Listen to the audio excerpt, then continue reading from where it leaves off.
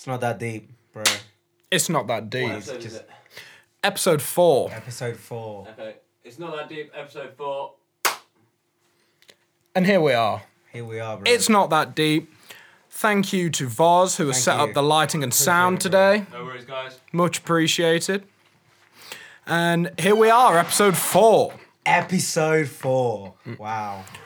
We've got a It's brand... It's weird. Go on, what's It's weird? weird. It's just like we're on a roll. This is 4th episode. It feels good, you know? I Let's feel get like... the next one. we're You know what I mean? crank- Let's just keep going. Well, let's do this one, Martin. I think that's a True. good idea. I mean, we need to do this one first, but So, this is It's Not That Deep, Bro, a podcast where me and my friend Martin here, my name is Oland, we watch a film together and then we discuss our thoughts on that film. Martin comes from a place of... Martin watches films for pure enjoyment. Mm-hmm. He just watches them. You lead a hard 9 to 5, don't you, Martin? that's right. And you love a good film to decompress from that. That's right. Yeah. Whereas I like to completely pick films apart to the point where it's not funny anymore and it's not really a film anymore. That's It's- right. It's just a book in your head. Yeah, so There's different information. there's a middle ground to be met between our methods, I feel, and that is why we are here. That's right. Today we are looking at the classic film The Truman Show, 1997, featuring Jim Carrey. The Truman Show. Wow. Oh, What a film. I'm trying to think of the director. This is really amateur. I should know the director, Martin. You should. I didn't look it up. You didn't look so- it up. You're not no. going to help me here. No, I can't. The director will be listed in the description. Me and Martin just watched it together at my house, literally not an hour ago. So we are even. fresh. Pure fresh. So what did you think, Martin? Well, it was just, I mean, the beginning it's just like a normal day. But then you start seeing cameras where, Whoa, let's back it up a bit. okay, The film starts and we're introduced to the main character, Truman Burbank. Truman Burbank. And- Even in the description it says, Truman Burbank plays himself. And you're made aware at the beginning that Truman is part of a television show. Yeah. To what extent his life is scripted, you do not know at the beginning of the film. So I'll let you carry on, Martin, with where you were. So yeah, it's just tons and tons of different camera angles, and at first you think, oh well, this is just it's a film about a guy just living his life. Typical suburban life. He's got that's the right. white picket fence. He's got, he mows his lawn. That's right. Says What's good his- morning to his neighbors all the time. And how does he do that? Every time, and he ends it with, "And if I don't see you, good afternoon, good evening, and good night." And then they all laugh, like a sitcom. Yeah, it is very sitcom-esque, very typical. It's very nuclear family, 1950s. Bit of a Fallout vibe. That's right. Pre-bomb Pre-fall- drop. yeah. Yeah. So... And you're just waiting for that bomb to drop.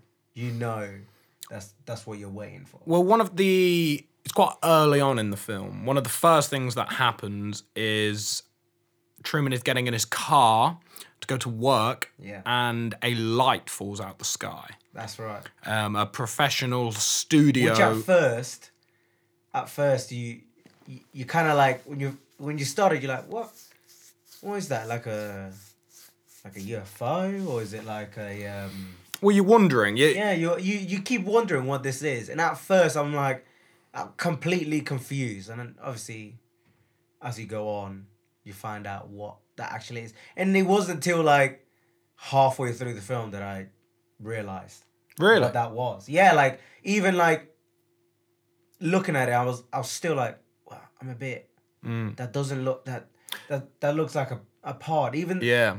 even though I think it said something. It, Like, it, they it manufacture had it. the branding of Yeah. the light. And I was like, nah, I don't know what that is. It's interesting because I'm coming at it I think this was my second or third viewing. I watched it for the first time a long time ago, like when I was probably 15, 16 sort of thing. Yeah.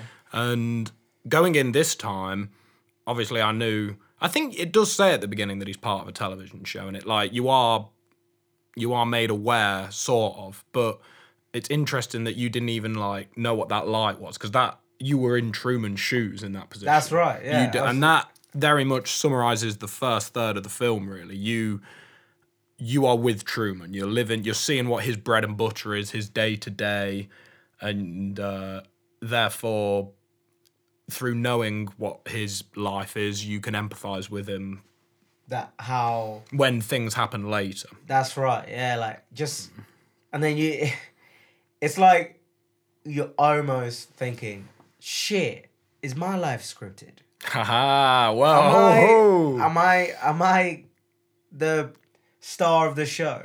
And then you kind of come back to reality. You're like, nah, it can't be true. Well, maybe by the end of this podcast, there's gonna be cameras everywhere.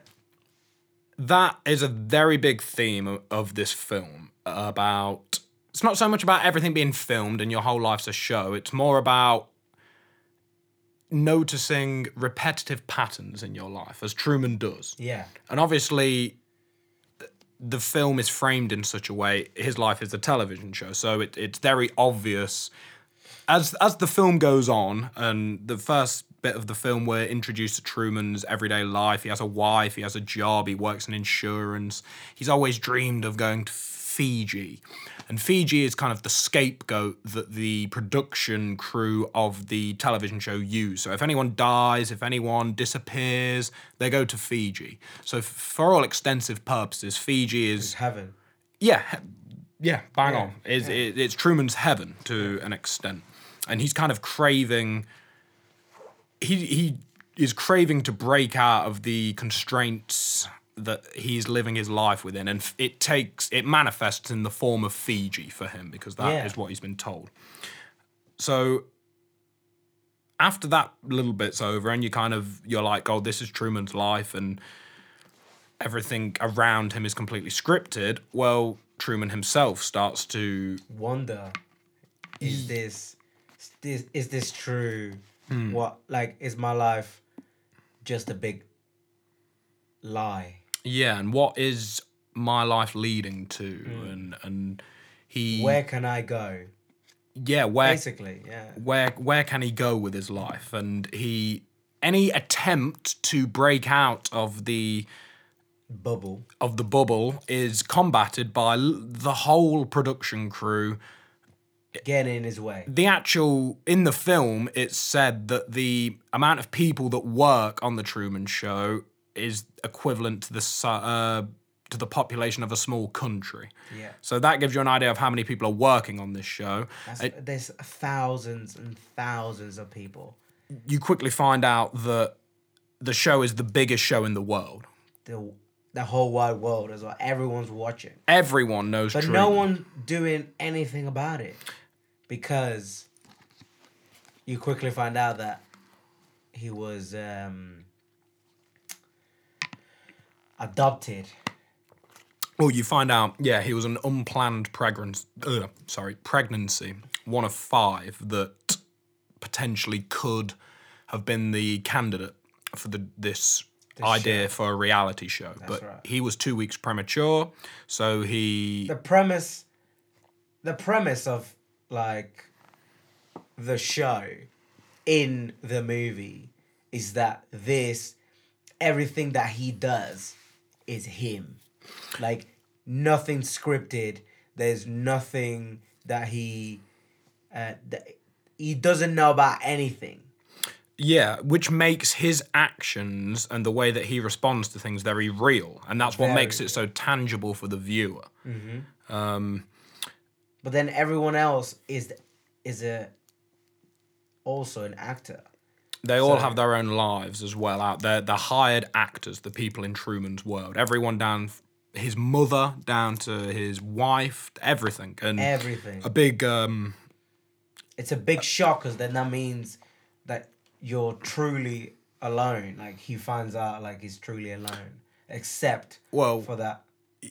Go on. go on. No, go on. Except for who? Except for that first, like, sort of love that he actually catches on. Yeah, so there's a few traumatic experiences in Truman's life that has led him to be feeling the frustration that he's feeling at this point in his life. And one of them is the loss of his father. Now, this, from a production side of things, was written into the show by the show's creators, as everything is. But Truman, he lost his dad at sea in a boating accident, and his dad drowned. Or that's what he thinks. And that has given Truman the reason that was done was to make Truman scared of water. Therefore, he would never try to escape the island that he lives on. Never. So you've got that, and then there have been numerous people that have... The idea is that the show is filmed in a large dome sort of thing that resides just behind the Hollywood sign. And people have actively broken into the dome and tried to make Truman aware that he's on a television show. That's right, yeah. And one of these people is a girl that Truman goes up to at a young age. I think it's like university, isn't it? Yeah. That's the vibe. She was an actor in the show, and then she kind of fell in love with Truman. She quickly explains to him, not that he's on a show, but just that he asks her on a date, and then she says, if we do this, we have to do this now. Yeah. We have to go right now. Right now. Oh, it'll never happen. And she goes, and they run to the beach and have a little smooch. That's right. And then she quickly realizes that a car's driving towards them on the beach, and she very quickly says to Truman, all of this is fake. It's all for you. It's all put together. It's all, yeah, I feel like she could have just been like, this is a television show. Yeah, I feel like, yeah, there's more ways of her telling him that it's not real than, oh, it's not real. But at the same time, I empathise with her position, because imagine if that was the biggest television show of all time and you were like in it, number one, because you'd be panicking just because you were on television. Yeah. And then you were planning on ruining it by telling the lead star, like, if he knows he's on television, the show's over. Yeah. So she might have been like doubting her decision, like, do I tell him, do I not? Because she's an But like, you're already, you know that for a fact they've scripted everything that he does, right? And not that he does, but like what everyone else does, right? Yeah. So when something goes not to script, you know that you're gonna get fired. Like if you're in a movie set and your director says to you, "Oh, well, go stand in that place and jump 5 times," but instead of jumping, you roll 5 times. Well, that's like saying you've been hired to paint a fence and instead you mowed the lawn. Like exactly. So you're gonna get a fine. Yeah, definitely. So you might as well, if you're gonna tell him, you just say it straight. This is a television show. You're the main star. Everyone here is an actor. Yeah, but I'll give her the benefit of the doubt that it was a nervous situation. Then go on. Another thing, she got in the car, and I'm pretty sure she could have unlocked the car and got out again. What, you mean... No, the man put her in the car. Yeah. But he didn't put her in cuffs or anything. But I think at that point, like, think about later in the film when they're looking for Truman, how many people were looking for him. Everyone. We only saw, like, her, Truman, and then the man that comes and breaks the situation up. That's You right. know behind those sand dunes that there's the whole production team's there. That's right. So she probably knew she was, like, captured at that point. Either way, he would have definitely, if she would have made a bigger thing about it, like a bigger scene, and they would have to come over, he would have then figured something more out instead of going however many years, maybe 10 years. Very true. Yeah, I mean, that is... I was having these thoughts when we were watching it, but... It's obviously... It's like Inception, but in a film, because like she's playing a character that's trying to tell the main actor that it's a TV show, But he doesn't know. but he doesn't know, but he's playing a character.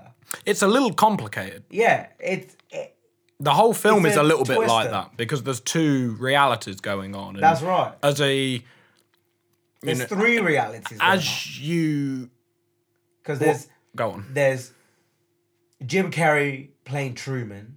Right? Oh yeah, you mean then there's our reality Yeah, as yeah, well. Yeah, There's that, and then there's Truman Burbank's reality, and then the outside world's seeing Truman through TV. Yeah. Thinking it's a TV show. And You get what I'm saying? as I feel like when you watch a film, you want to empathize with the main character.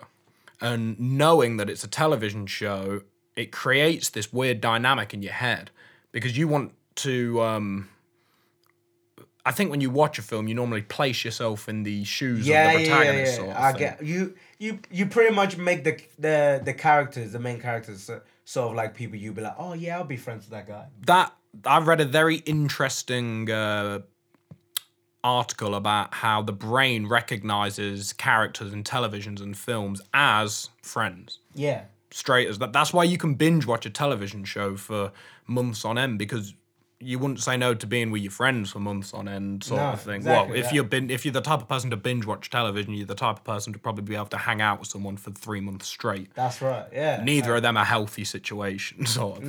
No, of course. But like, well, I mean, hanging out with someone for 3 months straight, it's just the same as Yeah, but you're gonna having a wife or like. Yeah, a it is. girlfriend. But you're meant to have some sort of eternal love for your wife. I feel like if I was with me and you were together for 3 months, we wouldn't mind not seeing each other for a week after. No, oh yeah, but like that's still true with. Well, with yeah, I guess it. yeah, with your wife and stuff like you're gonna, if you marry that person, you're gonna be with them for however many years. So it's gonna be like every day you'll be living together. And some days, sometimes you'll want to go on holiday with your friends and your girlfriend or wife can stay at home. And she'll be like, nah, that's fine. You go out with your friends. You get what I'm saying? And then you have that sort of freedom there, like, like now I'm not with that person. I can do stuff that I wouldn't be able to do if I was with that person. But maybe you should. Not like in a way of like, oh, I'll go talk to other girls and kiss other girls or blah blah blah. But I'm saying like You just mean like you can fart, and you can like do things that you wouldn't do if you. yeah, like if your wife was a very tidy person, you can just like be more messy. I'm with you, Yeah. but what we were saying in relation to Truman. empathizing with Truman and putting yourself in his shoes, it creates a very odd dynamic because you are him and there's the whole strain of thought with this film, as you were saying at the beginning, of, oh, what if my life is some sort of, what if I'm stuck in a Loop. web of repetitive patterns? Yeah. And it makes you question it on that side. But then the other interesting point that I think the outside view of Truman's life, is the creator of the show. That's right, yeah. And his morals and his reasoning for making the show and the decisions that he makes, because it's quite an immoral thing, really, to have full control over someone's life in that way. Yeah, like just like proper controlling every single step of his life. Like when he was trying to go to Fiji. no, not Fiji. When he was like, oh, how's Atlanta? Or Oh, yeah, so this is about where we got to describing the plot, actually. So just the pinnacle of Truman kind of realizing that this world is fabricated is this lovely sequence that plays out. And So basically, whenever he tries to make a break for it and run from this reality that's been set up from him, the whole thing goes into meltdown, and the whole mission for all the crew members is keep Truman on the island, sort of thing. So keep him there. Preposterous. No one's allowed. Even like when he finds out properly, and he thinks his wife is in it. yeah, so this is the. I really love this whole scene of him testing The waters. And the everything. algorithm, basically, of the world. He's Yeah. like, so what happens if I do this? Yeah. Like, he's meant to go to work, and then he doesn't. He just goes around the revolving glass door a couple of times, and then he comes back out the same way he went in. And then he decides to go and just sit on a bench. And obviously all these people around him are actors that are hired, and they have such a thing called starting positions at the beginning of every day, where that's their starting position, and they walk to work or something like that. And his wife finds him sat in the car, and she knocks on the window and says, "Truman, what's going on?" He says, "Get in the car. Look in the mirror. In a minute, you will see a girl on a red bike, a man with flowers, and a Volkswagen Beetle with a beat-up fender drive by." And she's obviously like, has this greater awareness. He thinks that he's gaining this new awareness, but she is Already knows. She knows She's everything. in it. She knows everything. Yeah. She knows exactly what's gonna happen before even he knows exactly what's gonna happen. Yeah, So, which like- is sinister. Yes, it's awful. Like just seeing it. It's a good film, but like just seeing him go through that shit. It's just it literally feels like you're that I wanted to be that person that went to that sort of like dome and just like freed it. And told him, yeah. I mean, Yeah. we'll just wrap up this bit about, because him freaking out is the end of kind of the first third of the film, sort of thing, where you're in Truman's shoes. So the man on the bike, the man with the flowers and the Volkswagen go by, and he loses it. He's like, "Oh my God, there they are."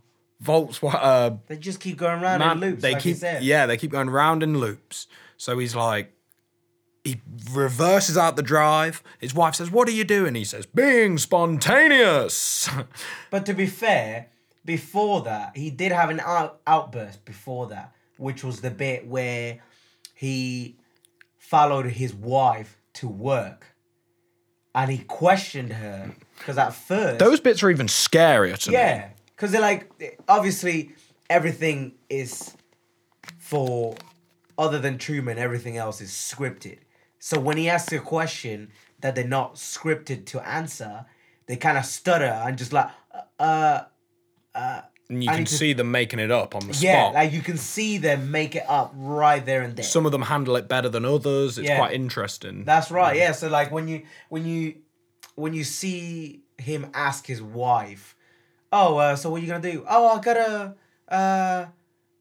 because you know that he's never asked his wife what she does for a living. So when he asks her that, Or it's more, I think he knows she's a nurse, but it's more kind of, "What did you do at work today?" Yeah. And she'll have some sort of stock sentence that she probably says every night, but he's very specific. He asks her, like, Yeah. "What are you doing right now?" Like, "What are you doing?"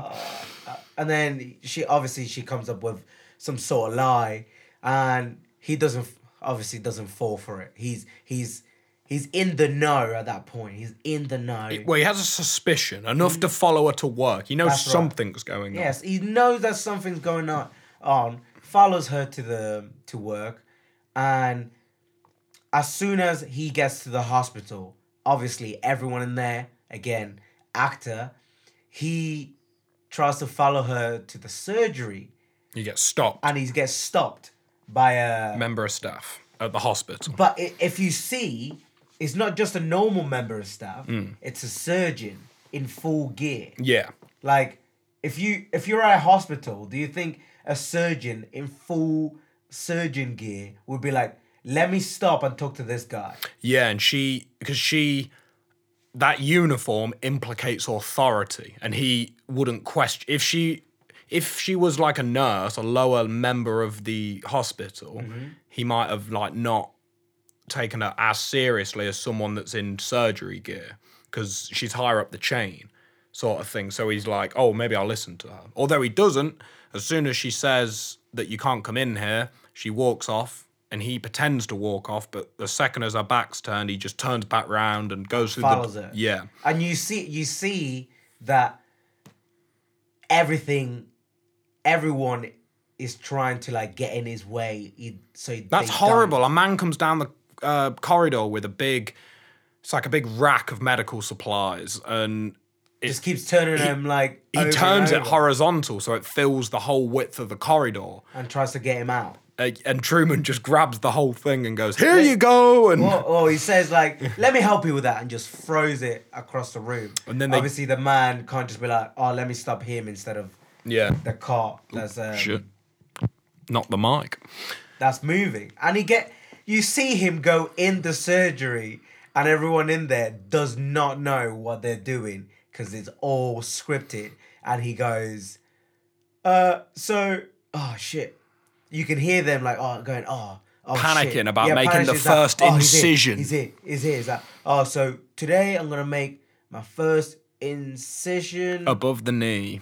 But like in a hospital, that surgeon would know where he's cutting. That's like a mechanic saying, "I will now open the hood of the car." Yeah, and be like, look at the engine or something like that.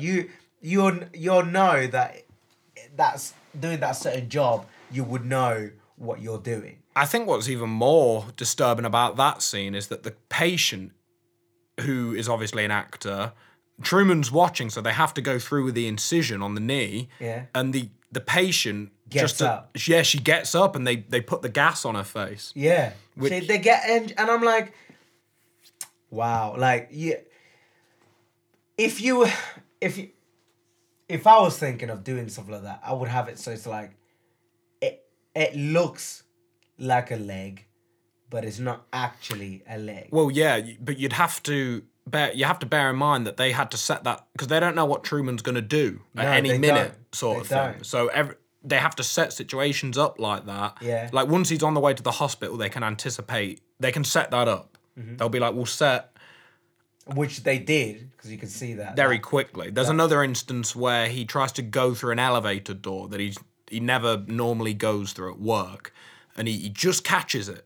And you just see it. You see that. And he puts his head through the crack and he sees all these actors sat eating like donuts and like behind the backstage and there's no elevator there.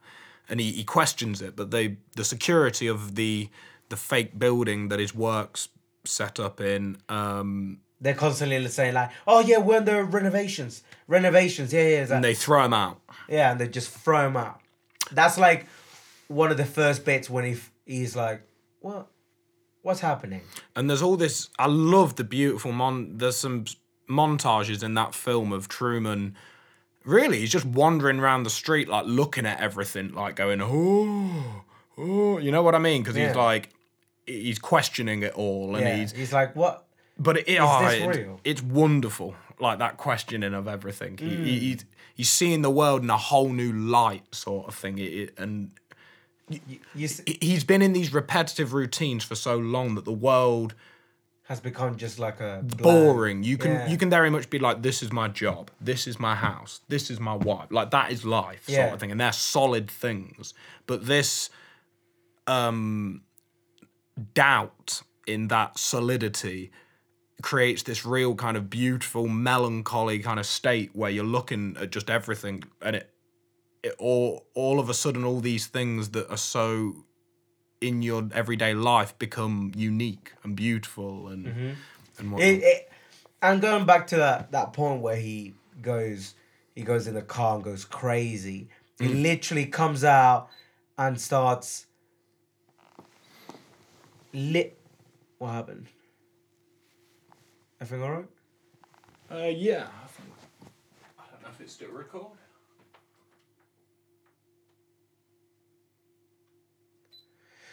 Sorry about that, folks. We're having some technical difficulties at the minute. Edit all this out. Yeah. That's what's Well, wasn't it not recording? Because apparently it can only film files that are up to 4 gigabytes long. Big, not long. And then it wants you to do another one. Okay. So how much is 4 gig? About half an hour's worth, apparently. Okay.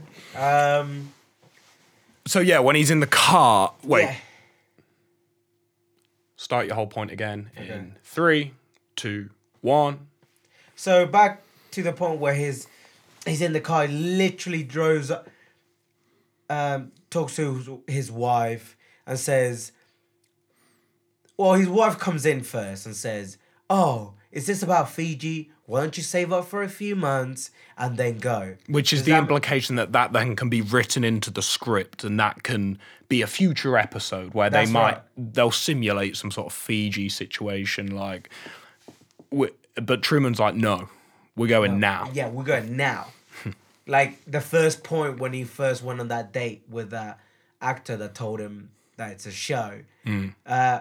It's just like now. So he started driving, and he gets. I love it. I love his manicness in that scene. He gets right into the first roundabout, and he's just constantly going round and round because he doesn't know where he's going. Like, well, he doesn't want them to know where he's going. I think he's just being random because he's worked out that there's some sort of algorithm. Like, if I go here, this happens. If I go here, that happens. So let's just. So I think he figured out that if he says he's going to a place, that's where something will happen. Yeah. So then he thinks, oh, well, why don't we go this way? And he goes, then loads of cars just start piling up, and apparently They block there's his traffic. way. Yeah. Yeah, there's traffic. So he's like, I've lost now. I guess I'll just go. We'll go home. I was being silly. That's it. Yeah, we'll go home. Goes back to the roundabout, and he's like, nope, change my mind. Starts going round and round again. Goes down the same street, no cars. No cars. Nothing. What a surprise. What a surprise. Starts driving. He drives more. Gets to a bridge. Now, that's where his fear of water comes in. He physically cannot drive over the bridge because He it reminds him can't of drive over the bridge. He Previous can't to this, he's swim. actually tried to take a boat somewhere Yeah. on his own near the beginning of the film. Not even that, actually. He gets given a job at work. to go to Harbour Island. Yeah, to go to Harbour Island. So that it's so sinister, the idea of they'll test his fear. Like, they'll give him something to just check that he's still scared of water, sort of thing. And That's he is. right. He And can't then get on the boat. He sees a boat.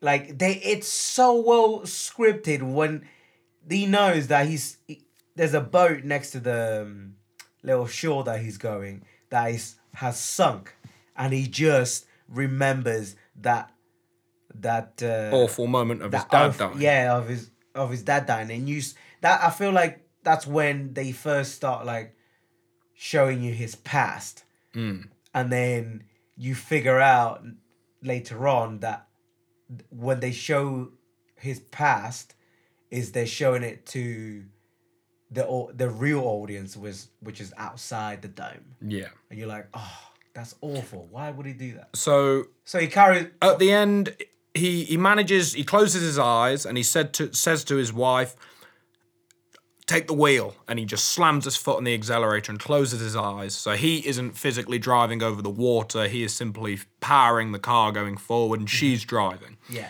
And she's in hysterics, she's freaking out because she's still trying to act, and then she's also trying to Get him back. she feels like her life's at normality. risk Yeah. because the conditions that Truman has been put under is making him act volatilely. He is acting irrationally because he feels trapped, because he is trapped. He is. That's right. And yeah, but you can see that like she's like she's fearing for her life, and she's like, this is only a job. Like, how can I work under these conditions? So after he goes over the bridge, it's worth pointing out at this point that the film is obviously a normal television show would have advertisements, but the Truman Show runs 24 hours a day.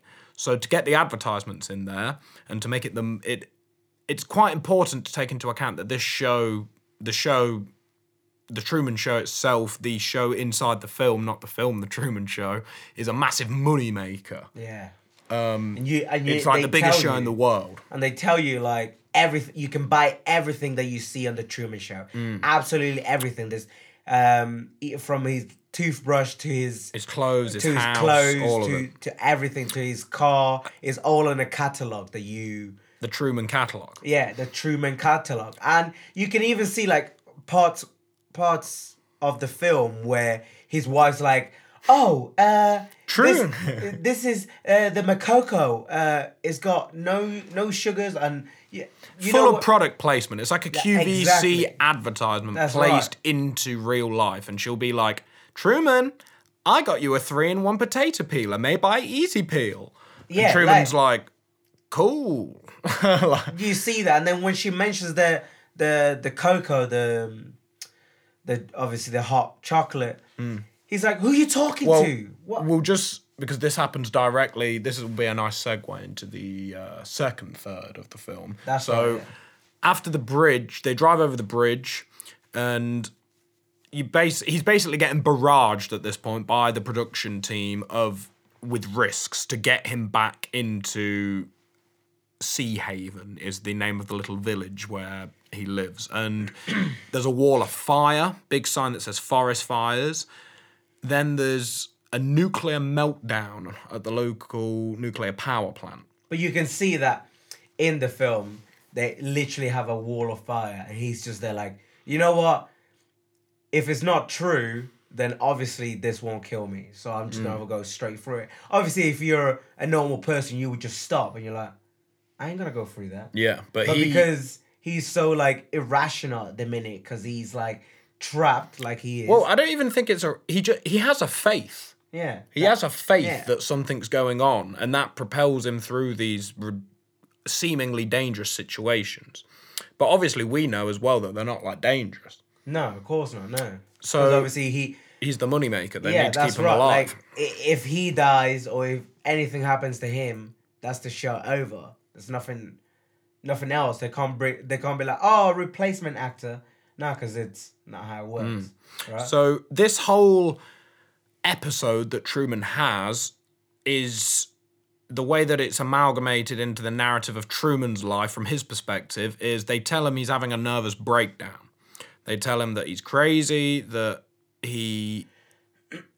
it's kind of been programmed into Truman's mind from a young age that he's got a wild imagination, and he has a best friend that he's had since school, and he kind of Marlon. he's like the ultimate handler of Truman, really. At any desperate time when Truman's on the edge, they send Marlon in with a pack of beer, basically. That's for like right, yeah, the best every friend time. chat. And to kind of patch up this situation to make sure that Truman doesn't try and escape in that manner again, Marlon walks in. You were just about to say, actually, that his wife... He gets taken home. He runs into the forest after the nuclear blast, the fake nuclear blast, and all these people in hazmat suits basically capture him. That's actually a really horrible scene. Yeah, but like even then, like they're all got cameras and just like pointing it at his I don't know if you've face. noticed, they've also got like... this might be a little bit out there, but I think that scene had kind of links to... It felt very similar to like an abduction or some sort of like... they're all in foreign gear. Mm-hmm. And they've got... Some of them have like... It sounds dumb, but like ray guns in their hands or like things... It looks... Another thing about that scene is when they first drive up to it, the policeman comes up to his window. He's like, oh, sorry, there's a meltdown. We're getting everyone out. And then Truman goes, oh, thank you for your hard work. And then the policeman completely Fucks it all up. fucks it all up because he goes, oh, yeah, no problem, Truman. And then that's when he's like, Boom. All of this Shit. is fake. all of this is fake. He gets out the car, starts driving into the forest, or starts running into the forest. And you at first you're like, when you hear that, you're like, if he didn't say that, he might have gone back. But Potentially, then he did yeah. say it. And So- it's just like he realized there's that How does he know my name when I've never told him? So they all chase him in these hazmat suits with these weird. When I think about it, That's what I thought the cameras were like that shit that looked like ray guns. It's like the camera. so it probably was a camera, but I'm trying to think if they're trying to use psychological techniques to scare Truman, having people in hazmat suits with equipment that looks scientific would be a great deterrent.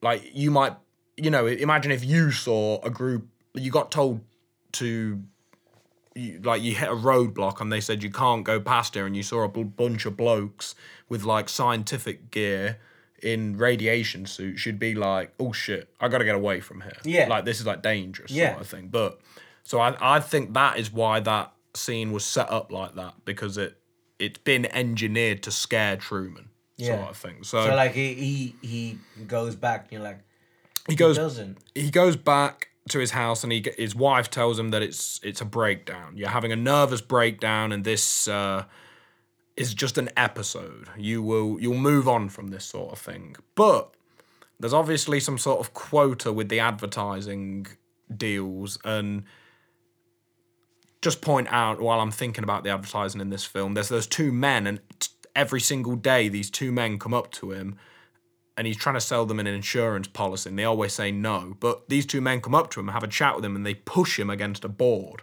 Yeah, and it's always got a different sort of advertisement in there. Yeah. And it's just enough so you can see Truman and the camera and the advertisement all in one shot. Yeah.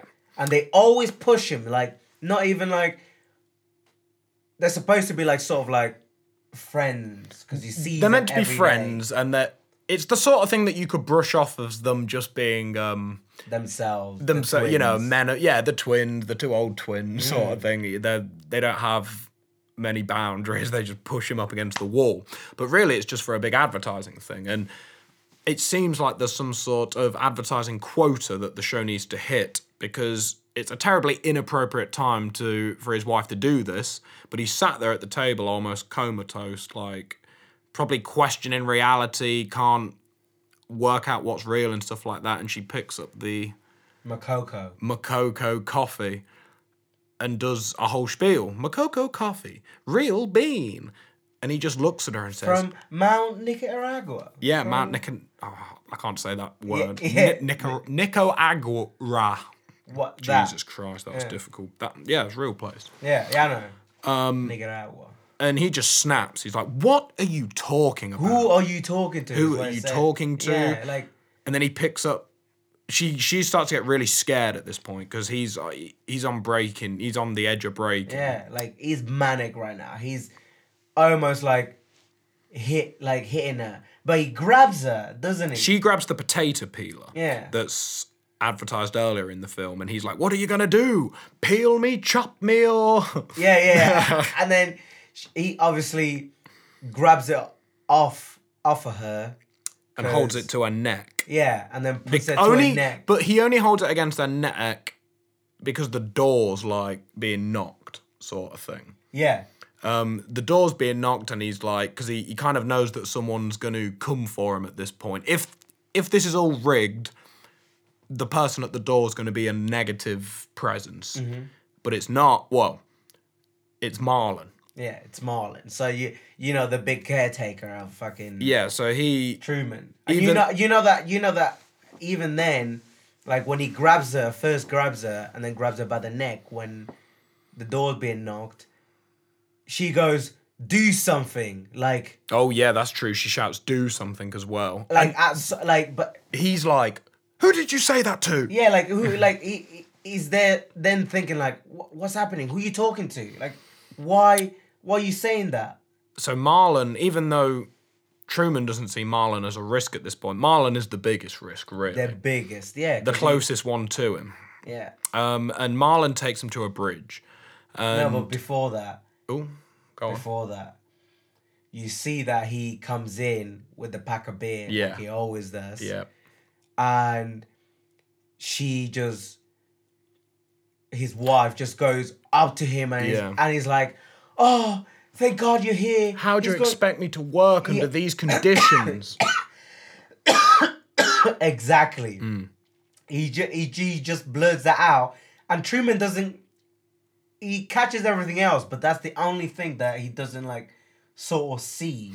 Well, I You think know what I mean? Like if he heard that, he would have been like, Well, he at that point has his head in his hands, and because his best friend has just seen him basically abusing his wife. To him, that's how Truman sees that situation. Mm-hmm. He's ashamed, sort of thing. So he's probably not. She can do no wrong at this point because he's literally just been trying to kill her, sort of thing. So Yeah. it doesn't really matter what she's saying to him. But then comes a masterstroke from the makers of the show to patch all this up and to make sure that this episode doesn't carry on. They bring back Truman's dad.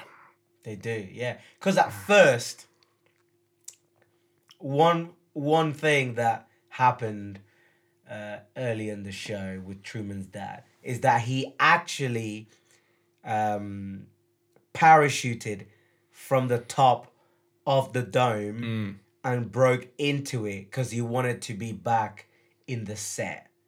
And then he became a homeless man, and his dad, because obviously he's still an actor, goes up to him and starts talking to him. Now, the directors behind everything, they think it's a plot to tell him that he's on television. he's on television, but it's not. It's just the actor wants to be back doing this job in the spotlight. in the spotlight. Yeah. So then, as soon as that happens, you see like two actors that are completely different lifestyles just take this man and put him on a bus, and you see Truman like hitting the bus. Everyone stop the bus, because you see somebody getting abducted, and no one's doing anything. At first you're like, well, where's the fucking police? Why is nothing happening? And as soon as the bus leaves and it's out of sight, everyone just goes back to normal. Nothing. It's like nothing ever happened. But Truman is like, why is no one doing anything? Yeah, so Truman, speaking of Marlon, his best friend who comes through with the beer every time to console him after one of these episodes and tell him that man, it's all just crazy and life gets hard, and Yeah. he talks him round in a certain way. But you see a couple of these chats that him and Marlon have throughout the film, and every single time there's a few recurring topics that come up, one of them being Truman wanting to get away from it all, man, which Go to is Fiji.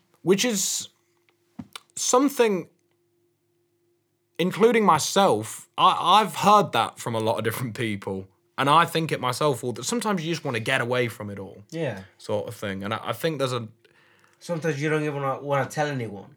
You just want to get away. yeah, you just want to get away, and that is quite a touching moment between Marlon and Truman because he means that. Truman does, sort of thing, and it's sick because Marlon entertains it every time. He's like, "Oh yeah, where are you gonna go?" sort of thing. And he's Yeah. like, "Fiji," and Marlon knows that is horse shit, and he's never going to Fiji. Of course, yeah. And then you just see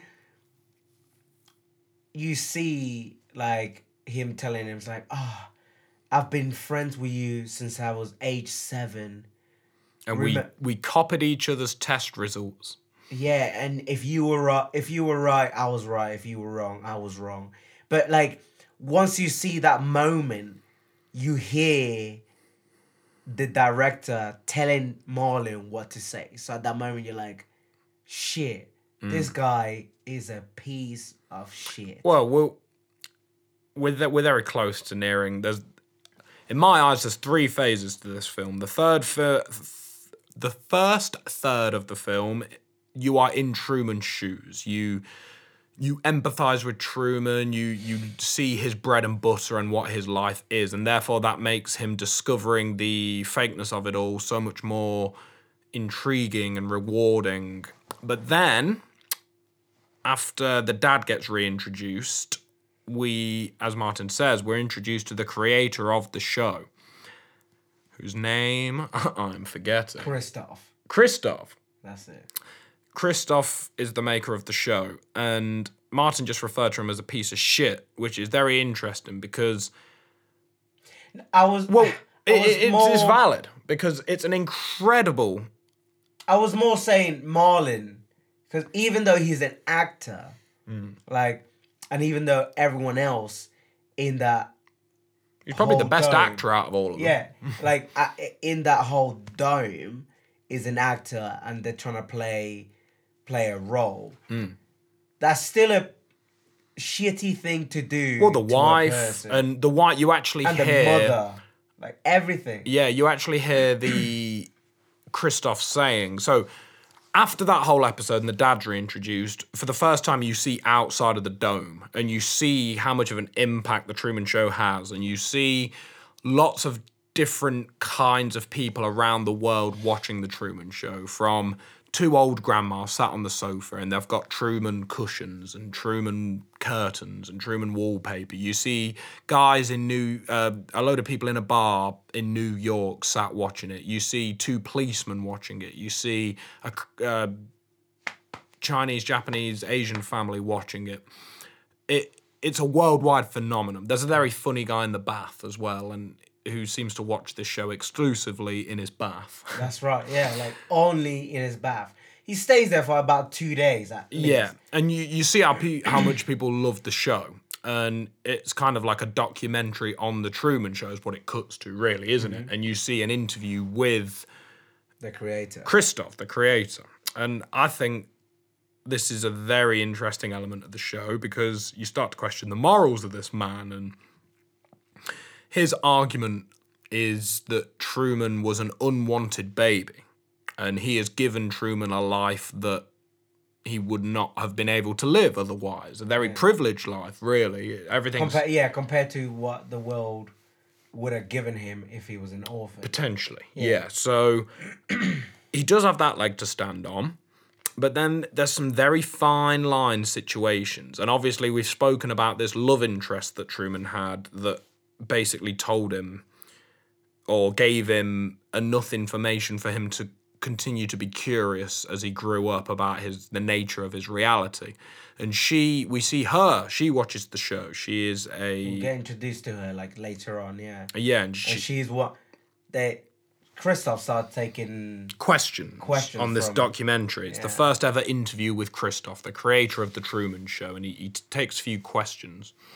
And her name is Sylvia, and she calls in and basically questions Christoph's. She says, "You're controlling him. This is absolutely awful. He's ignorant of the actual reality."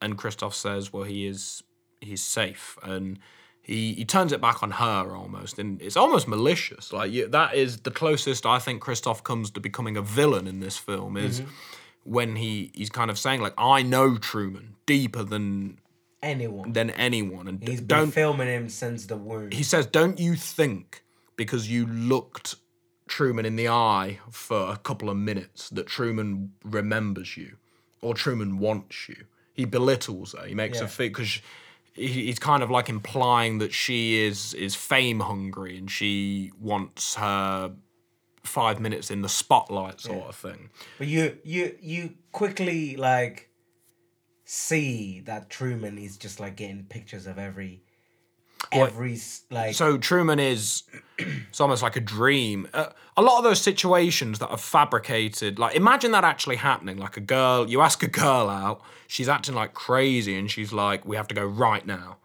and then you run to a beach, you kiss, and then a man in a car turns up and says that she's schizophrenic and takes her away. Yeah. Like you'd be like, "What? What just happened?" Yeah. Like you'd think it was a dream sort of thing, and he is obviously pining over this moment for the majority of his life because he is cutting out women's faces from all sorts of different magazines and trying to compose her face from memory just so we can see it again, because I imagine it was one of the most beautiful moments of his life. You can see it. Like he would not, like every time he saw it would just not stop staring at her. Like she is the true love of his life. Like it was love at first sight, basically. And Truman knows as well that his show wife, doesn't like him. He says at Yeah, one he point, says it, like, yeah. you don't like me. Why do you keep going on? Why do you keep doing this when you don't like me? He's perceptive. He's very perceptive, and well, I guess if you were to question the nature of your reality, you'd become rather perceptive. But going into like like the bit of the show where she keeps saying, "Let's have a baby." Yeah, that is the goal. So the first televised birth has happened on this show. The first televised, all sorts of records have been broken on this show, and the goal they're kind of moving towards, the arc, the story arc that they want to happen, is the first baby to be conceived, grown, and born on television. Yeah. So which it obviously, if you watch the film, you know that doesn't happen. Well, it's being pushed because it's good for money, it's good for branding, it's a very emotional moment. It would be an incredible thing for everybody to watch, sort of thing. And going to Fiji and all this shit that Truman's talking about does not fit into that mold. So he tries to book a flight at one point to Fiji, and they set up this like not real estate, what am I on about? They set up this travel agent place, and on the wall there's like a picture of a plane with lightning like going straight through the middle of it, and it's like, it could be you. Yeah, this could be you. All sorts of scare techniques. Why would you have that at a travel agent who's trying to sell you flights? There's a film he's watching at one point as well, and it's the synopsis of it is being read out, and it says, "This film highlights the joys of small-town suburban life." Yeah. Sort of thing. And it's all propaganda. They use techniques, dare I say, they use techniques that are used in everyday life by many different companies to condition you into living a certain way.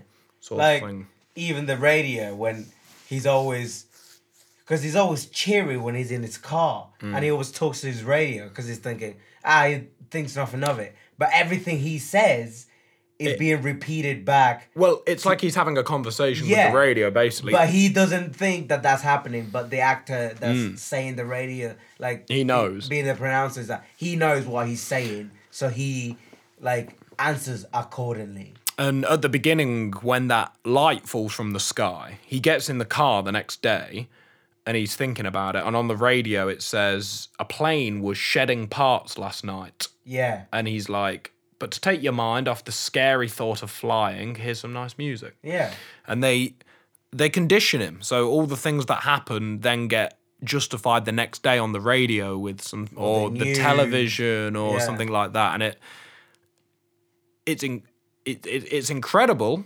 On one hand, like, it's an incredible production, but at the same hand, it's disgusting. Yeah. Like, going back to the director, Christoph. Yeah.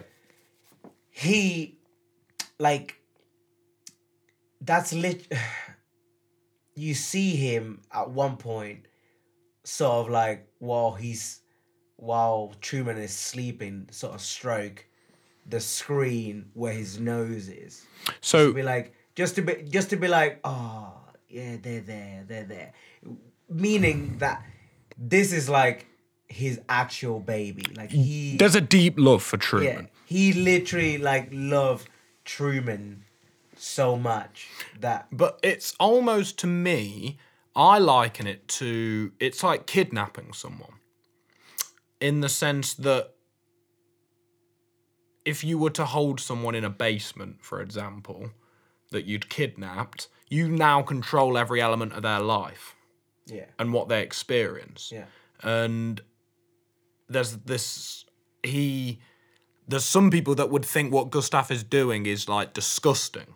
And I think if the Truman Show, obviously that film was made with the morals of 1996 when it was made. 97. Yeah. Well, it was released in 97. I'm assuming it was filmed from 95 to 97 or whatever. And if that film was released now, definitely if that film was released now, there'd be way more, there wouldn't be that many people being into that being a show. One person. Stop. Oh, shit. At least it's not overheating. It's nice and easy to sort. Mm-hmm. And it's for half an hour, not 2 minutes. Yeah, and it's not going to be a ball ache. So, go back to your point in 3. No, hang on. I just need to remember where I was.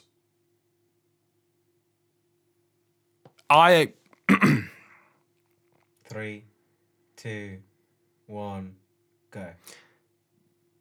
I think if The Truman Show was released in 2019 or this climate that we live in, it wouldn't portray as many people in the film enjoying the show.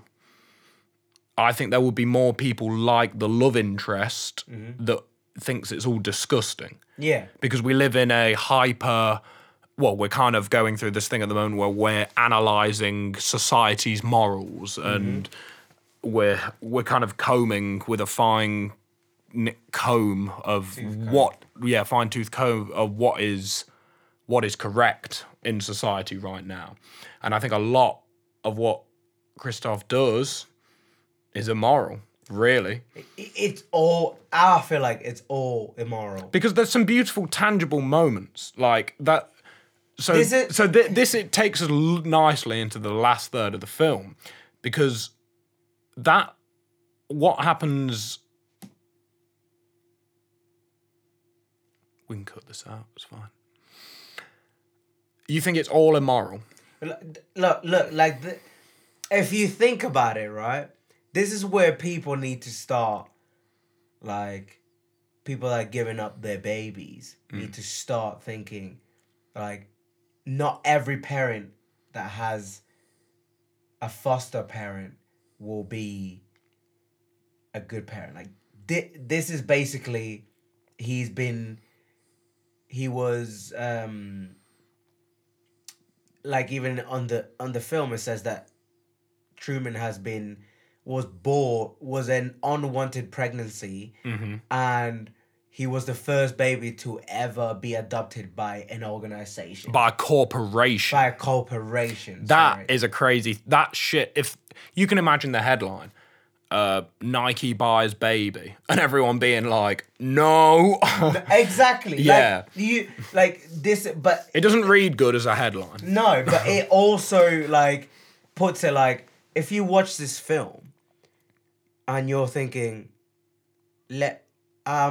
one day instead of having an abortion and giving your baby up for adoption, like, there is so many people out there that could be like, yeah, I'm nice all up front, like in the Truman Show. Oh, I'm this way all the time, blah blah blah, whatever. Yeah. And then behind the scenes, they're all fucking, like, they're just acting. They're all acting. They're both acting, and they make that children's life a living hell. But they don't... And I'm not saying... They don't make his life hell, to an extent. They don't make his life hell, but his life is all about money.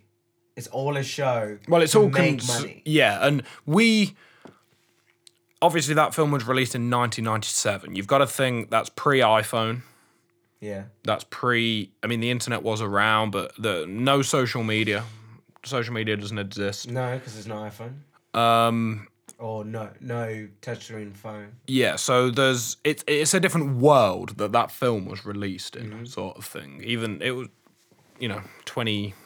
20 or so years ago, and I think if it was released now, it would be seen very different. It feels very weird to be talking like this about a film like The Truman Show, because I consider that to be like a film I grew up with, and I consider myself to not be that old. Yeah. Sort of thing. No, yeah, I get it. But it's an old film, and times have changed since it has come out. So I think I don't think the plot would have to be changed for it to be released now. I mean, it can't, like, if they made a new film like The Truman Show, like, let's say a sequel. Yeah. I feel like he would be able to figure out quicker, a lot quicker. Oh, Yeah, a lot quicker. There'd be a whole load of things that have to be new plot points for, like the internet, and like you could, there'd be a lot. You couldn't do it. I don't think you could do it. You could not do it with the amount of like technology that's out there now. But you know what I'm saying? Yeah, I do. I think it raises a really interesting point about what is cruel about Truman's experience, because he manages to lead. We can assume that Truman is like 30. Would you say? Yeah, 30, 35. Yeah, I would say, maybe he's thinking about kids, so like 30 to 35 sort of thing. So he's managed to live up until 30 relatively happy. True. It's only at age 30 that, because there's a lot for him to discover, sort of thing, in the world, until it starts to fall apart, until he can start to see the bigger picture. The bigger picture that it's all created. But like having being stuck in a one place, like you constantly wanna, if you wanna go and explore the world, you can't, because they won't let you. He doesn't know though. At the start, he doesn't know. There's a point when he realizes his world is a prison. There's a wall, and we'll get to that. Yeah. But that's what makes this film kind of scarily real, is that you can live. Not that life is a prison, but I think the message of this film would be that you are in control of your destiny. Mm-hmm. And all it takes is realizing that you're in control. Yeah. You can do anything. Anything, yeah. You could you could change every element of your life tomorrow if you had the will to. And that's the thing. Truman is he's swept up in the repetitive kind of cycles of life. And it's only when there's no need to question his reality. He's never had a reason to question his reality. Till that moment. Until that moment. First moment with his true love that he wants to be with.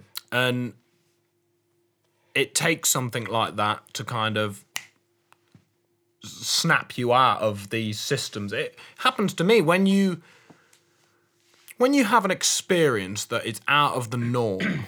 Not like a weird experience necessarily, but just you might have had like a really good night somewhere that you didn't normally go, or something like that. And you're kind of like, this is outside of my normal set of activities. Mm-hmm. And it...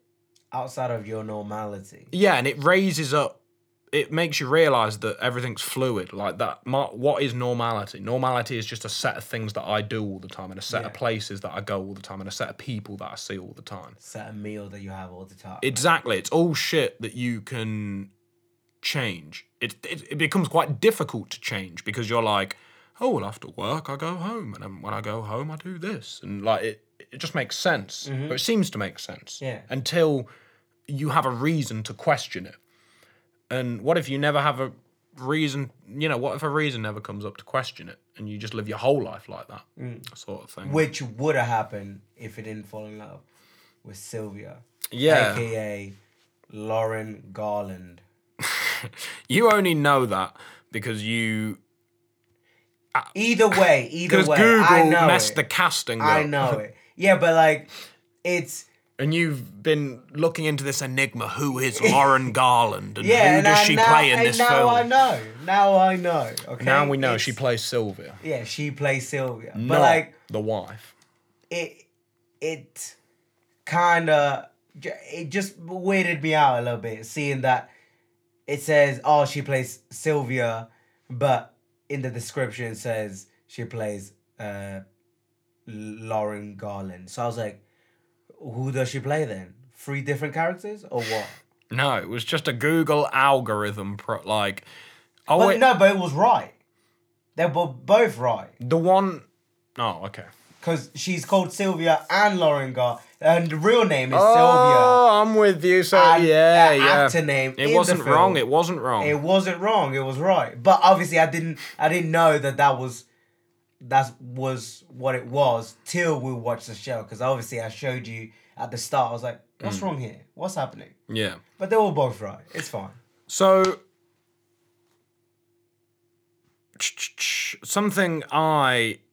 another like big takeaway from this is that I think this film is a good indication that humans are not meant to live in a repetitive cycle.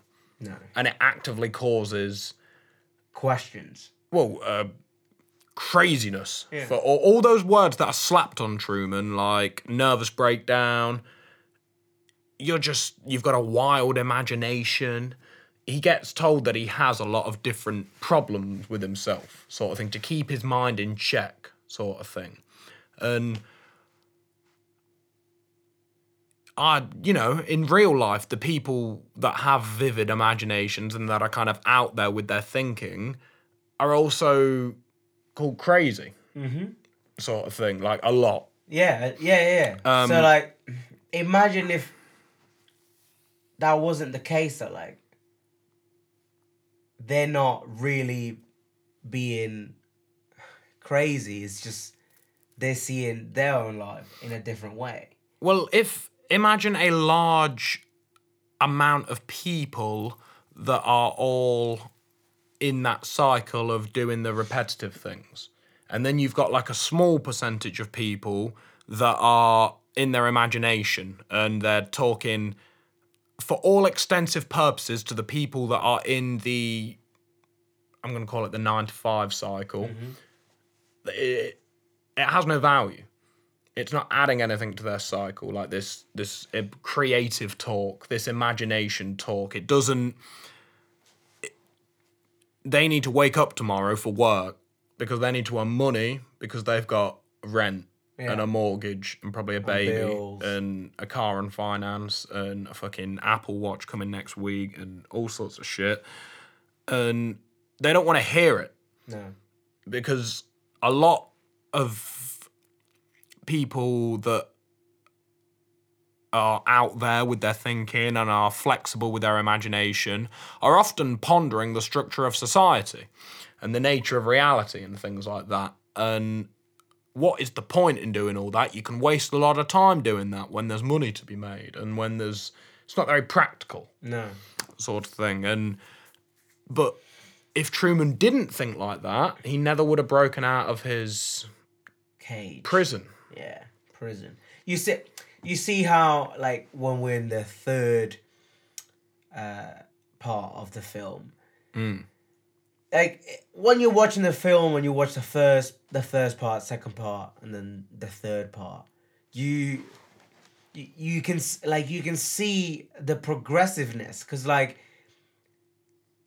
when you're just before the third part starts, you can sort of see Truman going back to normality. But is it really normality or is that just a decoy to keep them happy? Well, he almost lives in a bit of a sunken dream for a second. He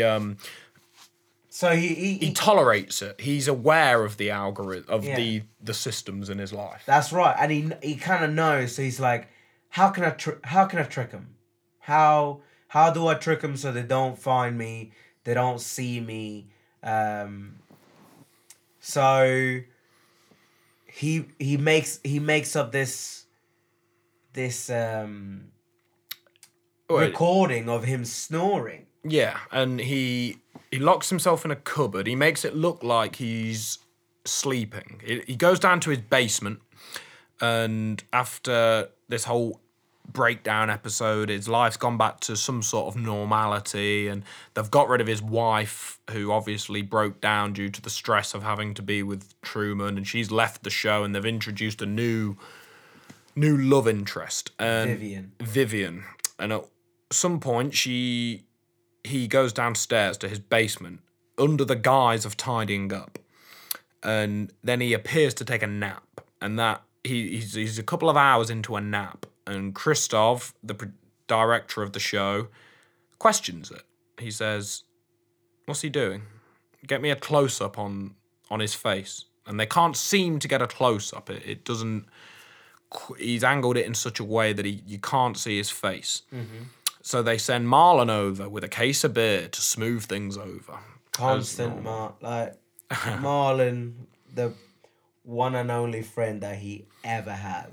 So Marlon turns up, and it becomes very apparent all of a sudden as the quilt is ripped off that Truman is not under there. There is a tape recorder with the snoring noise coming out of it, a large snowman, amongst other things.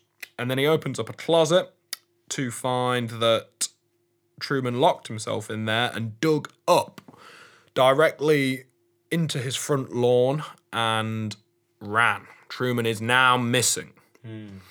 Which kind of brings the whole thing full circle, because you've lived the first half of the film in the shoes of Truman, the second half of the film kind of in the shoes of Christoph? Christoph, yeah. I keep on going to say Gustav, and it comes out as Christoph. Gustav. It's like some weird hybrid. Christoph, so it becomes this big hunt where you don't actually know where Truman is for a second, and I actually think the last third of the film is the most touching part of the whole film, because it transpires after sending the whole production team all over the place, all over Sea Haven to try and find Truman. They realise that they're not checking the oceans, which seem completely out of bounds because that is obviously Truman's number one fear. But they raise the sun, and lo and behold, there is Truman out in the ocean. No one can get to him because no one can drive a boat because they're all actors. Yeah. So it really is just Truman on the salty seas at this point. And what that means is that it's really just Truman and Christoph at this point. Christoph has control of the environment. Truman has control of his destiny. And dare I say it, it's just man and God, really. For all extensive purposes, Christoph is Truman's God. That's right, yeah. He controls every element. He is in Fiji. He's in Fiji right now. He is. And you can see how, I should point out, he's really in the moon. All of this is ran from the moon. Christoph's base is inside the moon, and he has his control center in there where he can see all the cameras and not the actual moon, but a man-made moon that inside the dome. Inside the dome. Yeah. So it's not actually the moon. And Truman has escaped on a boat. I'll point out the boat was called the Santa Maria, and the Santa Maria was one of 3 boats that Christopher Columbus manned to America for the first time. Is it? Yeah. So finding new ground. Yeah. So he's literally going out there to find something new. You can sort of see his excitement. He's like, oh, I knew it all. I knew what happened. And he's just like, I'm coming. He looks so at peace. Yeah. Or kind of excited. Yeah, he's so excited. He's like, finally, I get to leave this place and never come back. And obviously, at this point, Christoph is like, we need to get him back at any cost. I think it's really interesting seeing Christoph's emotions in this bit, because it's messing with his duality, because it's his baby. Yeah, he's been his baby his entire career. There's a good line. So in the bit where they lose Truman, it's the first time in 10,000 days that the Truman Show has... 10,909 days. I hope that is the correct number, and I hope someone calls you up on it if it's not. It is the right number. Yeah, it goes off, and there's a point when some network executive is saying to Christoph, you have to get this back online. We're having sponsors call up and they're going to pull out. And Christoph says, why? We've had more viewers just viewing this screen that says we'll be back shortly than we've ever had. Yeah. The best. Everyone's like, what? This has been going on for decades. So why is it off now? The suspense of it being it's off. It's killing everyone. And when they turn it back on, they are met with Truman's smiling face, and they see that he's on this boat. And there must be so many different emotions going through Christoph's head at this point. Christoph's head at this point because he has to bear so many things in mind, the ratings and the future of the show. But then he also has to bear in mind that he is a father to Truman, basically. Yeah. And there must be some part of him that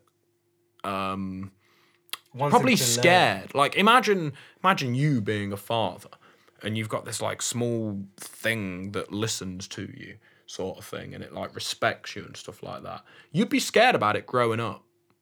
Yeah, but at the end of the day, like, Christoph has never met him and has only seen him on film. Yeah, but we can see Like, you can see that the emotion in him. Christoph. Like, he Christoph- has some sort of feel like deep emotion for Truman. He does. But Truman doesn't have the same effect because Well, there's a great line about that just near the end of the film.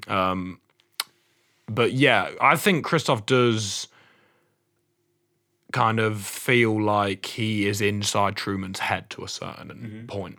And we see this because he kind of disciplines Truman as a parent might when they're being naughty. yeah, And he fucking throws a storm at.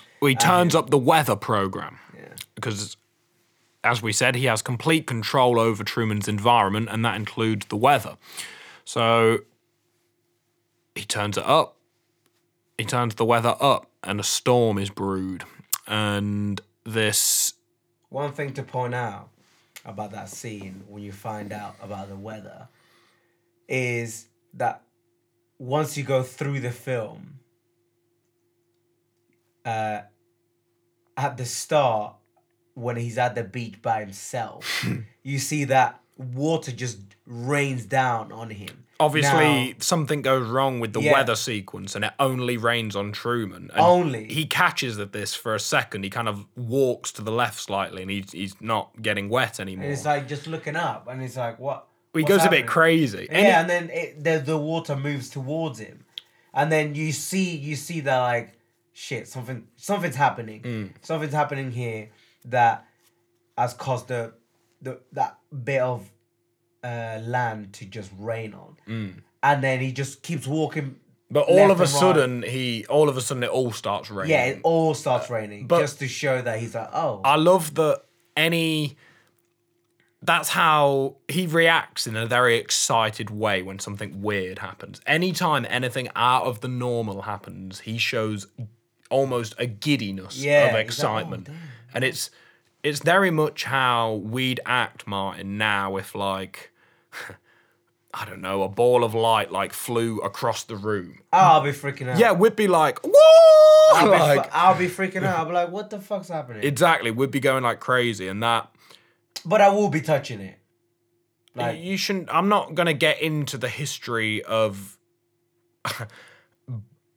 balls of light, but I'll just don't touch them, Martin. why? There's all sorts of reports of people seeing balls of light and stuff like that, and some of them claim that like they cured their cancer and stuff. By touching it. Yeah, by them being around, but then other people have claimed that it's like killed them. How would they know? What? Don't fuck. This is not a conversation for right now. This is a conversation we'll be having on the drive home later. Okay, all right. I just wanted to. I'm not point it out that derailing this- I'll be touching it, and you're like, oh, some people claim they killed them. What? Did they come back to life or something? I'm saying that the most realistic scenario for a ball of light coming through this room will be something called ball lightning. You don't want to touch lightning, do you? Well, no, not really. Well, don't touch it. If it's healing cancer, bro, like you don't even know what it could be. It's just a ball of light. So- anyway, let's get back to Truman. We're getting off topic a little bit. How did we get... Oh, yeah, So we were saying that... you see that he controls the weather even from that scene. Yeah. Right. So you Much to the dismay of everyone in the studio, he says, turn it up. turn it Conjure up. a storm. Do it. Give it to me. Give me some lightning. Give me more lightning. More lightning. And then at the end, everyone you see, is saying to him, like, you can see the hazard. This is the pinnacle. well, it's the limit of what some of the members of the crew are willing to put Truman through. Yeah. And this is, they are starting to see the immoral side of this. So only at this point. Yeah, You- which is like you can actually tell that dude. There's one. 30 years afterwards. You're like, what the? Well, I know the actor's name. I think is Paul Giamatti, but the one with the beard. the assistant. Yeah. He comes off as this in every film, but he does it in this film. He comes across as rather stressed and Yeah. pissed off. And I imagine Yeah, he does that in a lot. he of does it in every single a film. lot But of films. maybe he was cast for this exact reason, because I imagine he's the middleman between the rest of the crew and Gus fucking Christoph. I'm calling this episode Gustav now. Gustav.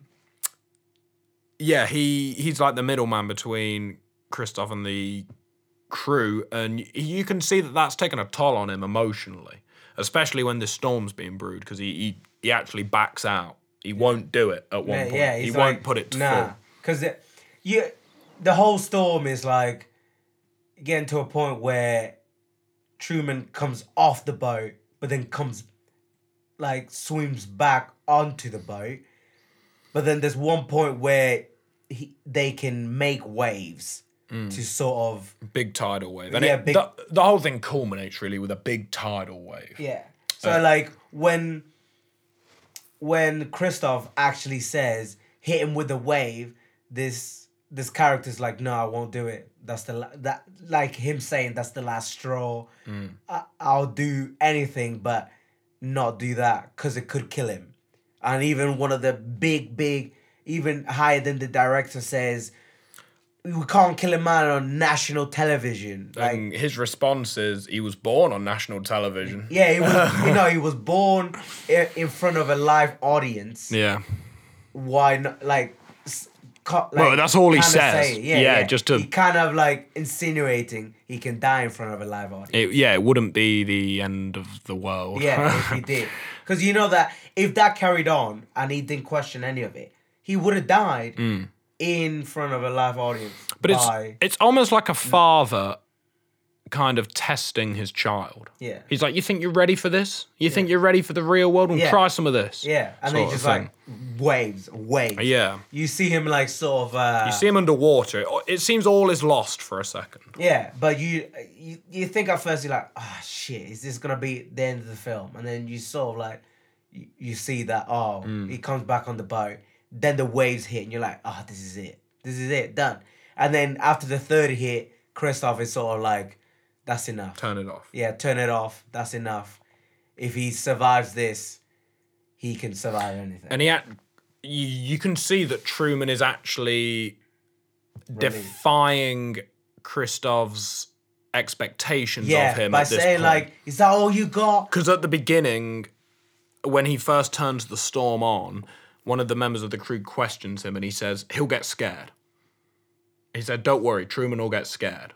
Yeah. So it like, Truman is constantly defying Christoph's expectations Yeah. at this point. Because he's thinking he's gonna get scared, but then he doesn't. He thinks like little boy, Yeah. Truman. Because I think it's very telling of like the relationship between a parent and a child.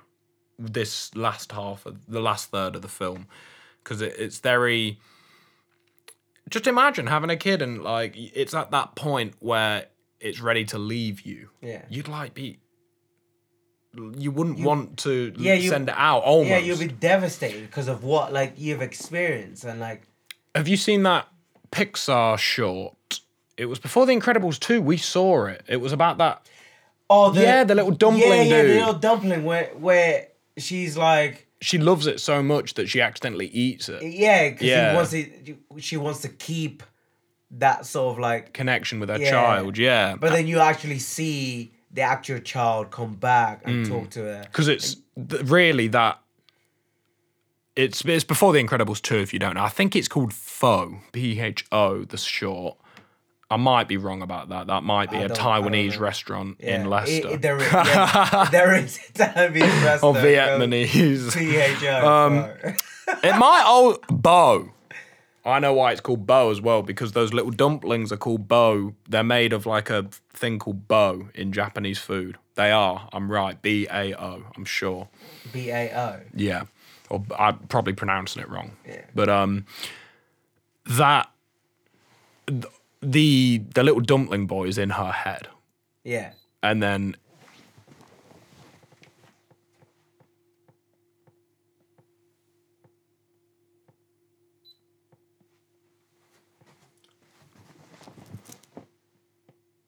the little dumpling boy is in her head, and then you at the end you see the reality that they get along as a family, but it's only in the mother's kind of emotions that she wishes to have her son back, sort of thing. Yeah. She But- wishes to have a little dumpling back. I think you see in the last third of this film that same dynamic between Christoph and Truman. And he's almost like, he almost finds Truman's want to leave the show disrespectful. And it's almost the same thing as like, oh, you want to move out? Like, you want to leave this house? Try and do better, sort of thing. It's Like, there you go. I ain't gonna help you. See yeah, ya, I'm bye. not try the harsh realities of the world. So what happens after the storm is Truman kind of comes to. Yeah, he's really like He's beaten by these three waves that hit him hard. he's at the end of his wick. He's kind of on the edge of consciousness, But sort he's of thing. still going on. He's like, I'm gonna get out. And I'm all gonna throughout get that, out. he's shouting at Christoph as well, who doesn't quite know exists just yet. Yeah. He's He fairly just, sure. He just knows that there's someone pulling the strings, and he's just saying, And he's shouting, "Come on, give me more!" yeah, And like if you want to get me off this boat, you're gonna have to kill me. there's a bit where he's like, "What do we do with a drunken sailor? What do we do with a drunken sailor?" Like he's Yeah, singing. yeah. Like he's like so happy. He's like, oh, Well, he's like manic. Like he's like, lost it. yeah, he's giving it his all. Yeah, So and you see that happening, and you see that true after all that wave happens and all that storm settles. He's finally like put the sail back up. The wind is moving him, and he hits the wall. he hits the wall. He hits the wall of the dome. I have no idea. I'm going to use a bit of boating terminology that I think applies here, but it's going to be wrong. The stern of the boat hits the wall. It's not going to be the stern. It's not It gonna won't be be the the stern. But I know stern is a boat terminology, so I'm going to roll with it. The stern of the boat hits the wall. And when I say the wall, I mean a sky blue painted wall that emulates miles of clouds, and the boat goes straight through it. And this is Truman's first. I love the terminology of like it breaking through the wall, because in if you were to do the shamanic brew ayahuasca DMT, they call that breaking through. Like when you detach from your ego, you have broken through Yeah, into the truth. yeah, And this film really is just one man's hunt for the truth, yeah. sort of thing. Yeah, like he wants to know what is going on. Why is his life so important compared to everyone else's? Yeah, and the truth is just what he wants of everything. He just wants the truth, and that breaking through moment is confirmation of. You see it in his face. It's like that. Like it's almost relief. He's like, I knew it. Yeah. I was right. Yeah, There was something going on. there was I knew it." something going on. And then you see him punching, like He punches the wall. He's trying to break through he's it, trying and to break through it, and then he finally gets off the boat. he and looks to his sees- right. He looks to his right, and he sees a path. A beautiful staircase. Yeah, blue path leading up, leading up to the staircase, and then he goes up the staircase and sees the door that says It says exit. exit, and it's Exit. like, oh fuck, there's an exit to this. That's it. Like I'm here. I'm guessing like that when he saw that he felt relief but he also felt Fear. fear, to an very, extent. very scared. He's like, there's an exit, but where am I going? You know that wall exists, you know. I've seen that wall. The Great Wall of China. Not one, no, the large blue wall we were talking about 2 minutes ago, not the Great Wall of China. Yeah, they do say the Great Wall of China in it. That big blue wall, Yeah. I've seen that in real life. Where? It's at Universal Studios in America, Really? and it's massive, and Is it's it? got water all in front of it, and it's still there. They use it for all sorts of different. I think it was used in the Pirates of the Caribbean films for some of the sea Wow. bits and stuff like that. But it's That's good to know. yeah. But yeah, you see that he sees exit. He sees he's relieved and scared all at the same time. It's a lot of emotion, Yeah, And it's for the emotional. And then you see that and for the you see Truman's, you see Christoph trying one last trick.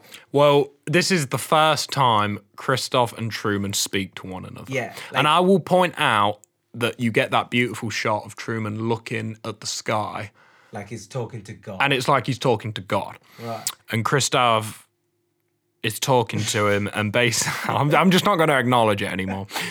Christoph! Jesus Christ. Why do you have to put an A? It's an O, Christoph. It's just the pressure of being on microphone. It's like, I've always hated exams, Martin. And this is a form of exam. I've never hated an exam. I'm all just about- not good at it. I'm all about coursework. Yeah, fair play. I'm all about practical work. So Christoph speaks to him and says, basically, you can't leave is basically the point of what he's saying. He's He's trying to. he says, I know you, Truman. And Truman says, quite importantly to him, you've never been in my head. Yeah. You've never put a camera in my head. Yeah, that's what he said. you've never put a camera in my head. And that is quite telling how all the people that are watching Truman might feel like they know Truman, but they've never, Been in his head. they don't know him. They know, They know what's been shown to them yeah. through TV, media, Yeah. and all that sort of shit. And that creates a very interesting kind of comment on how we digest our media, because I know for a fact that it relates to what we were talking to earlier about how the brain processes television and film characters as friends. We've never met these people. And I know I do it on Instagram and social media. I have people that I've never met, but I just like the aesthetic or the image that they are portraying online. And you fool yourself into thinking you know them. And then all of a sudden you find that you've got this social media full of all these people you don't know. You don't know them. And you've no. just created versions of them in your head. Yeah, and yeah. It's bonkers. And then, It's just the same as like when I play games. You meet a lot of people online to play with, and you may be playing with these people for like years, and they be telling you about your life, and you've been telling them about your life,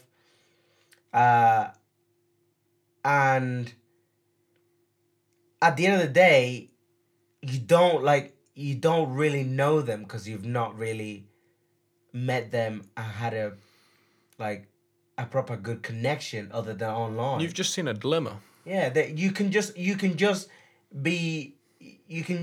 sort of be talking to them, and they could be just everything that they say to you could be a lie. Exactly. You could be anyone for a day. Yeah, but like when you do that, when you portray that persona for so long to a person, you kind of like There comes a point when it's fight or flight, and it's like, am I going to be myself?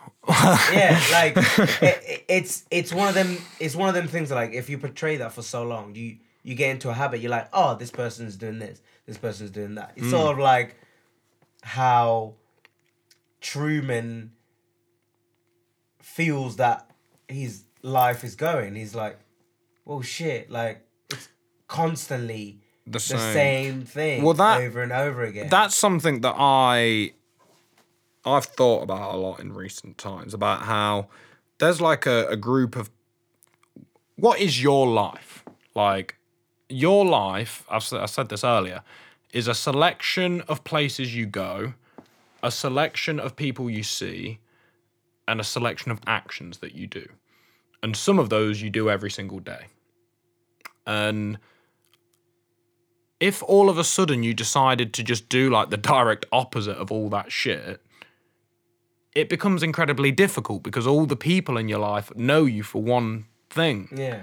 sort of thing. And unless you kind of do it all at once in some sort of grandiose way, you can't do that. You can't like change everything all at once about your life. So It has to be in you do it steps. in stages, and it leaves people kind of being like, what's he doing?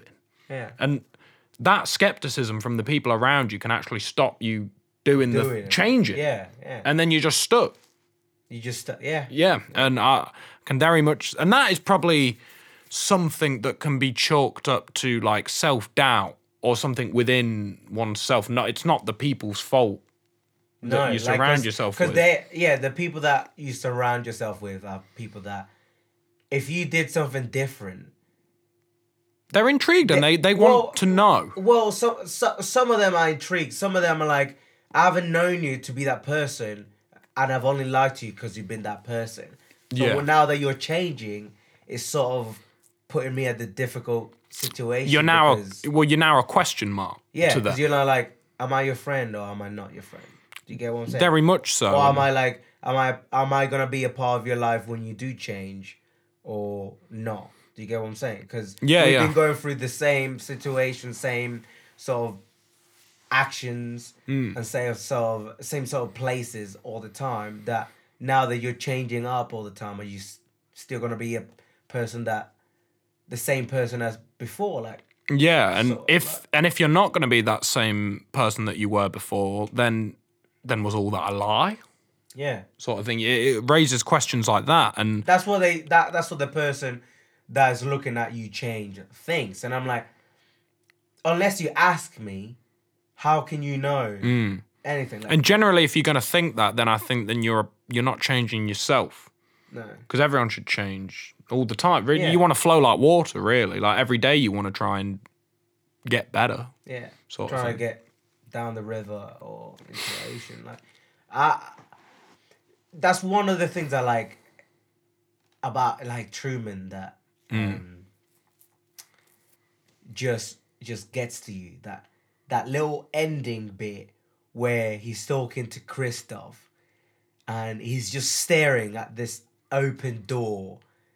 You of see the back of his blackness. head for ages, don't you? Yeah, you just see this door of blackness, and Christoph is just going on, and he's like, I've given you a better life than what out there will ever do for you. Yeah.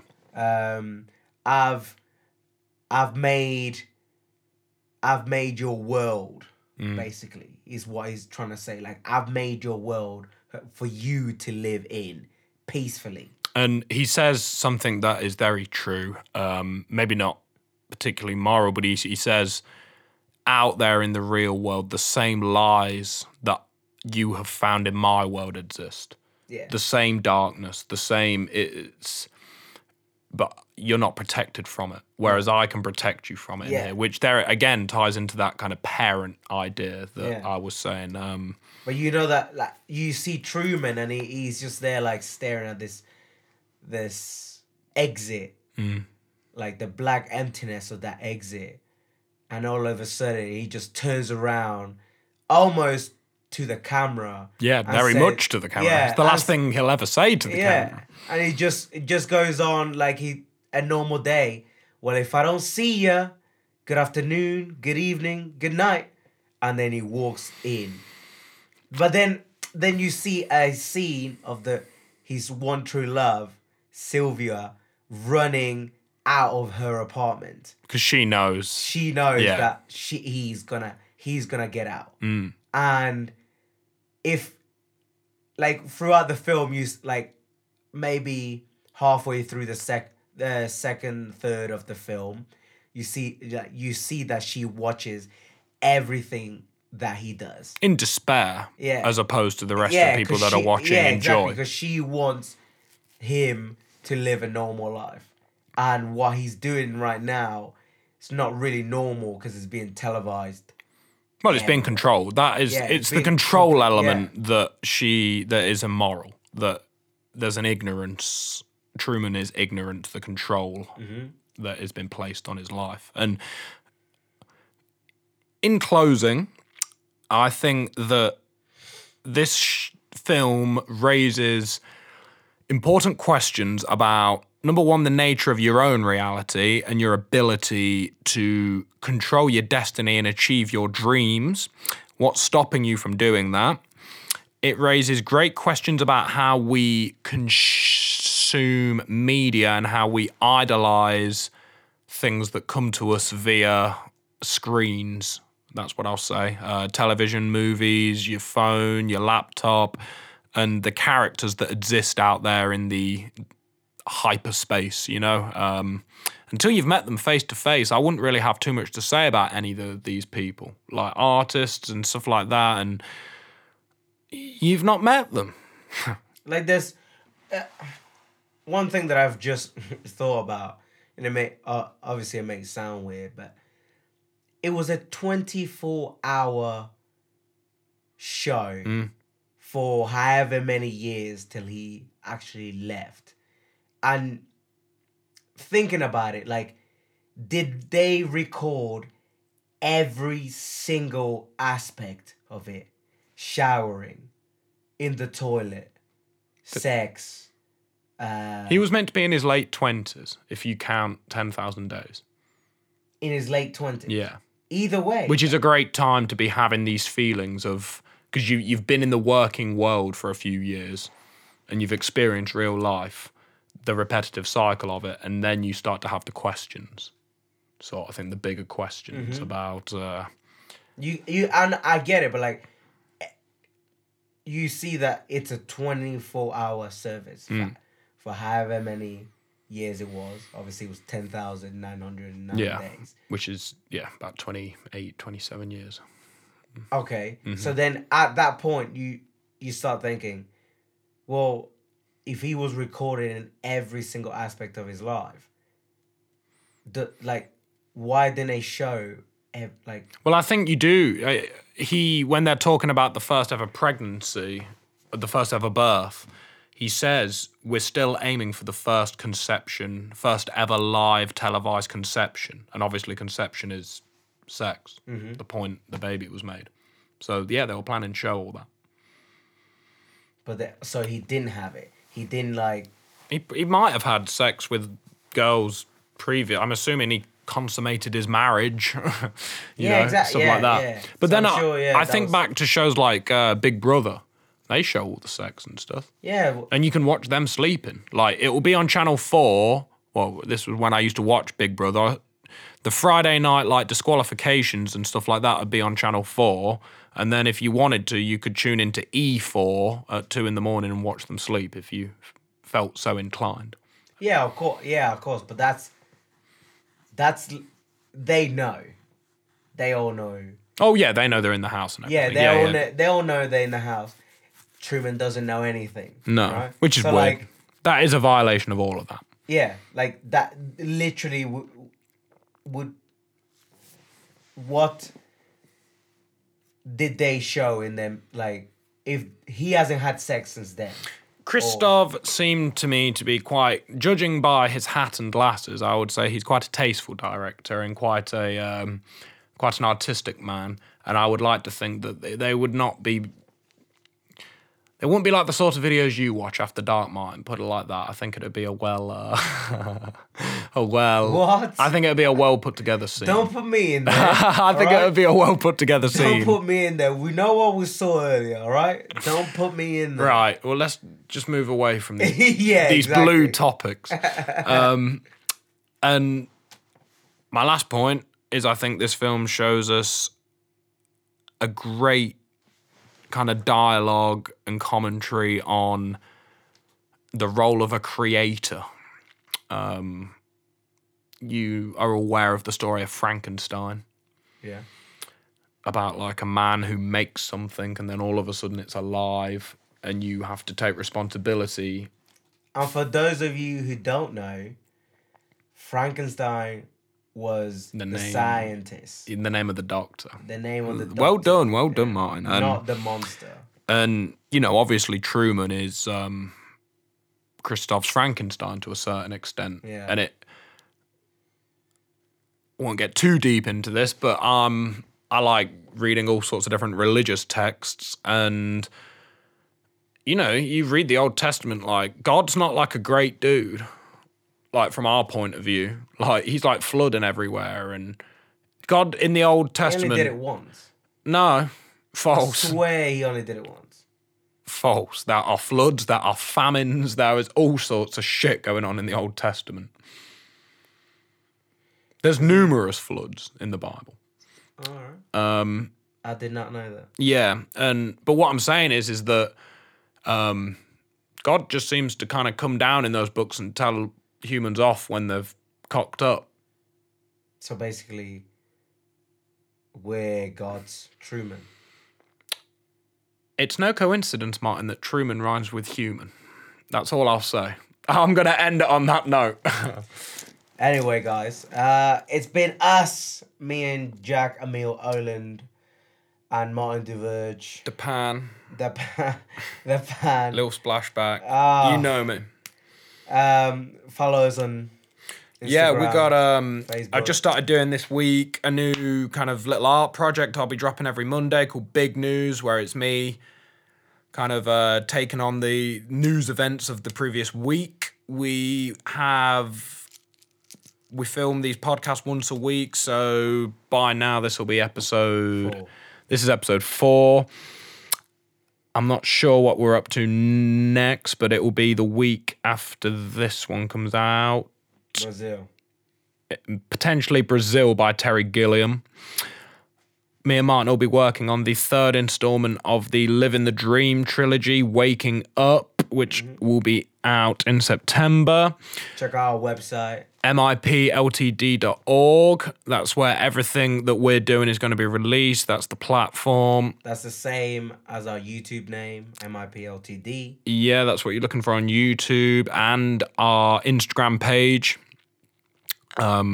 If you want to keep up with what we're doing, that's where you will be able to find the information. And potentially hit Martin DeVerge up on his Instagram account. Spell DeVerge for the people. Spelled DUVERGE. Fantastic. And I am Jack Emil Oland, MIP, and that would be OLUND for Oland.